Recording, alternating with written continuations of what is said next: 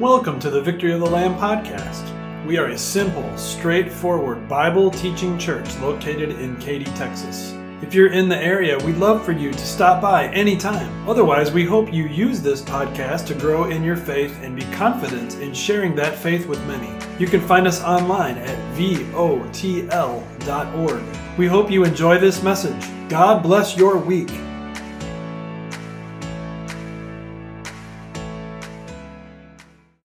Do you ever find yourself asking the question, what is the truth? I'm assuming that you do, especially in our world today where there seems to be so much information, so much going on, it's almost impossible to know the truth. It could be argued that over the last 3 years, there has been more controversy, more uncertainty, more conflict over what the truth is, what the facts are, what the information actually is, than ever before in history.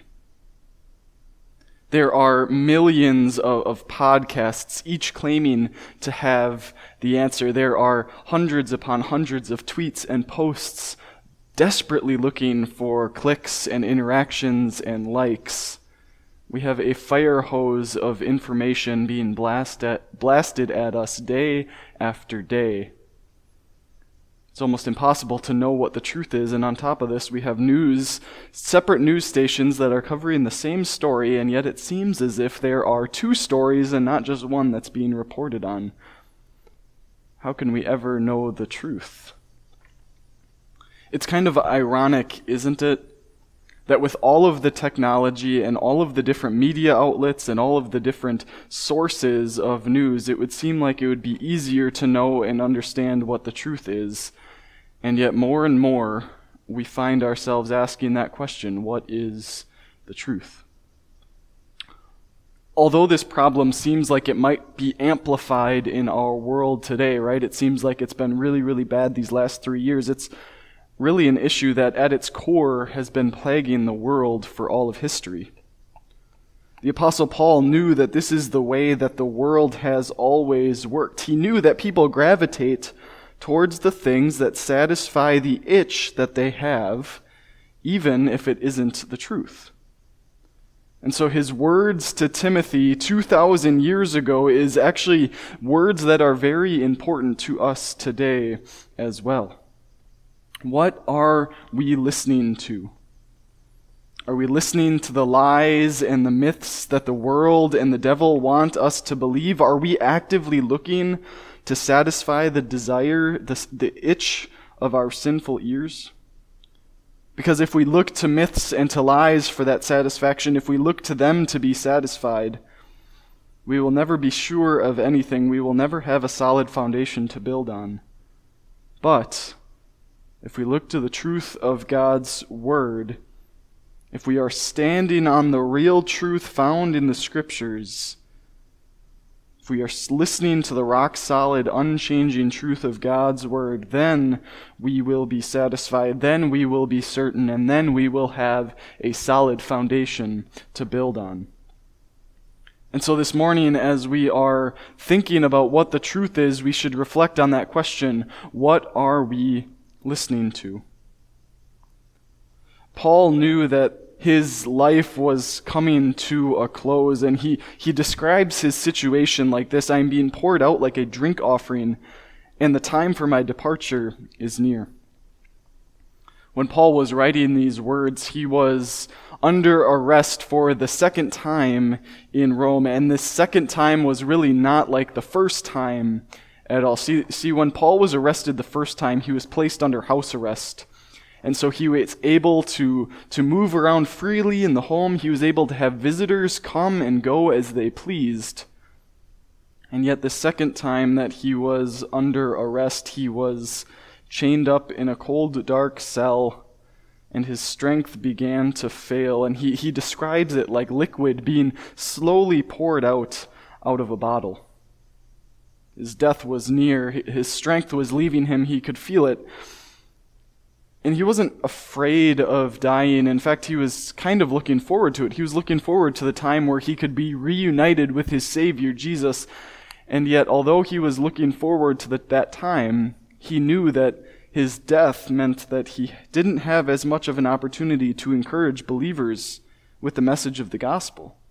He knew that it was vital to encourage the next generation of gospel preachers, and the man whom he is writing to was the young pastor Timothy.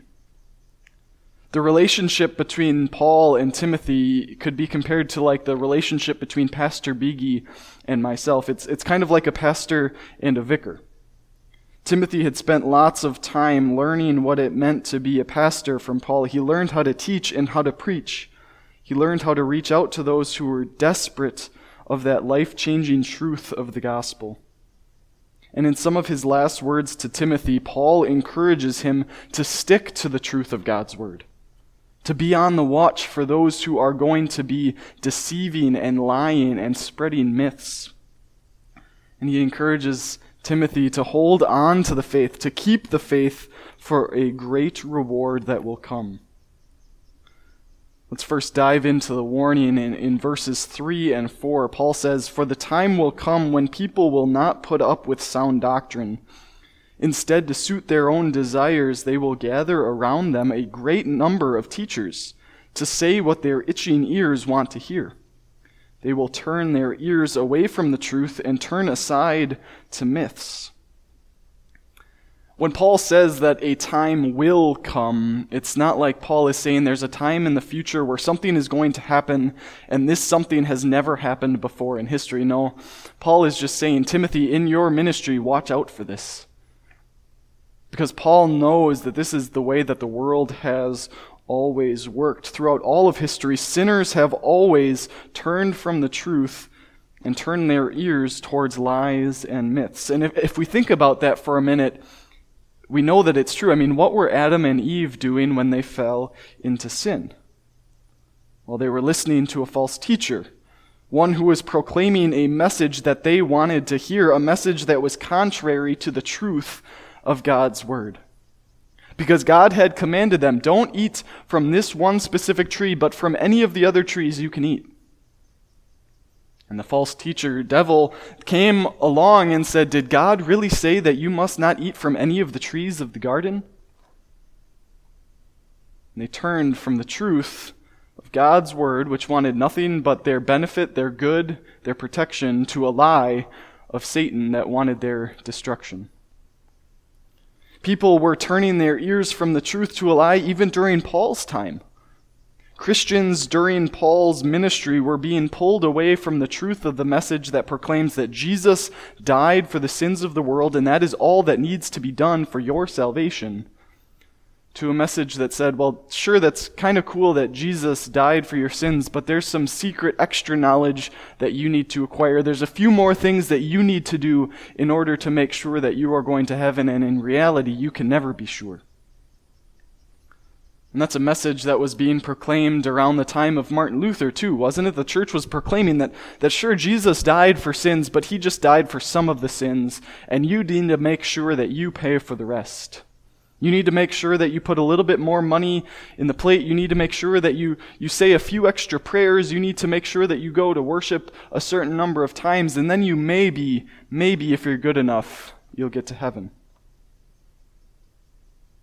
And in our world today, we have been turned from the truth of God's word to a message that proclaims there is no truth. You are the master of your own destiny. You are in charge. The fundamental truths of the world have been flipped upside down, leaving many asking the question, what is truth? We cannot be sure of anything. So that's why Paul encourages Timothy to proclaim the truth to the world when he says, preach the word. Because the world needs the truth of God's word. Words which were not his own. They weren't Paul's words. They weren't Timothy's words. But they were the very words of God. The word which is described in just a few verses earlier as God breathed.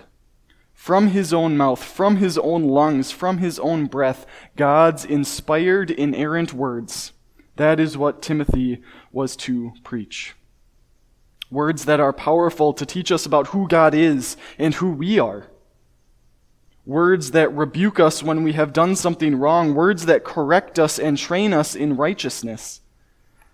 Paul urges Timothy to hold on to that message, a true message that has been preserved for generation after generation and is now recorded for us in the words of the Bible. Paul tells Timothy to proclaim the truth of the Bible in both law and gospel. Law, the message that shows us our sin, shows us that we have not always kept to the truth of what God's word says, that there are times when we have strayed away. We have the truth of God's word right in front of us in the words of Scripture, and yet there are still those times where Satan and the world come whispering in our ears, trying to pull us away from the truth of the gospel message. And we hear those whispers in our ears, and they sound eerily similar to the whispers that Satan had for Eve in the garden. Did God really say? Did God really say that marriage is between one man and one woman for life? Did God really say that He created men and women separately with unique talents and abilities and different bodies? Did God really say? Did He really say that He created the world in 6 24-hour days? Did He really say that you must love me above all other things? The meaning and the message of each whisper might be a little bit different for each of us, and yet the goal of the whisper is the same. The devil's goal is to plant a seed of doubt in our hearts that pull us away from the truth of the message of the Bible. But doubts don't change facts, and the fact is that we are sinners. We have broken God's law, but remember that the law was not the only message that Paul urges Timothy to proclaim. He was also urged to preach the gospel. The gospel that shows us our Savior Jesus, the one who held perfectly to the truths of Scripture. Jesus never faltered. He never doubted His Father's plan. He held fast to His Father's will. His perfect life, obedience, and trust are a perfect example for us, but they are so much more than just an example, because through them, we are given His perfect track record. Because of Jesus at the end of our lives, we can say with Paul, I have fought the good fight. I have finished the race. I have kept the faith. Now there is in store for me the crown of righteousness, which the Lord, the righteous judge, will award to me on that day. And not only to me, but also to all who have longed for His appearing. That is the truth. That is what we should be listening to. Jesus has a crown of righteousness in store for you because He fought the fight for you. He finished the race for you. He kept the faith for you, and now all of that is given to you. That is the message of the Bible. Yes, we are sinners, but yes, we have a Savior. There are no extra insights that you need to discover, no extra money you need to pay to gain forgiveness. It's not up for interpretation. Jesus Christ came into the world to save sinners like you and me. He came to give you a crown of righteousness. That's it. That's the gospel truth. And this amazing message has been preserved just for you. It has been passed down from Paul to Timothy through countless other Christians to reach your ears. It has been preserved so that the truth could be proclaimed to you. So that when the Lord appears again, you look forward to that day, knowing what He has in store for you. And yet, this truth has not only been preserved for you, but this truth is being preserved through you. The truth of the gospel has been preserved through you as you pass on the baton to the next generation, as you proclaim the praiseworthy deeds of the Lord to the next generation. And you members here at Victory of the Lamb have played a very amazing, a very crucial, a beautiful role in that preservation of the gospel, because for 10 years you have not only supported the ministry of pastor, but you have also supported the training and the instruction of vicars like me as we learn what it means to be a pastor, as we learn what it means to preach and to teach the gospel, what it means to bring that truth of God's word to a world who so desperately needs it, a world that is surrounded by lies. You have helped to equip us for service. You have helped us to be like Timothy, to preach the word, to preach the truth. And what an amazing privilege that you have had for these 10 years. What are you listening to? By God's grace, you know the truth. You know the truth of the gospel message, so hold on to it. Never let it go. Use it. Proclaim it. Because by God's grace and by His word, you don't need to worry what happens in the news. You don't need to worry what's going to happen tomorrow, because you know what your Lord has in store for you, a crown of righteousness. He has a place waiting for you. So fight the good fight, run the race, keep the faith. Keep listening to the truth of God's love for you. Keep listening to the truth that God loves sinners like you and me, and that He has a crown waiting for you. Keep listening to the truth. Amen. We know your time is precious. Thank you so much for investing some of your time with us today. If you're enjoying this podcast, would you be so kind as to click to follow our show and give us a 5-star rating? That's a quick and easy way to help us get the message of truth out to more people. Thank you so much. God bless your day in Christ.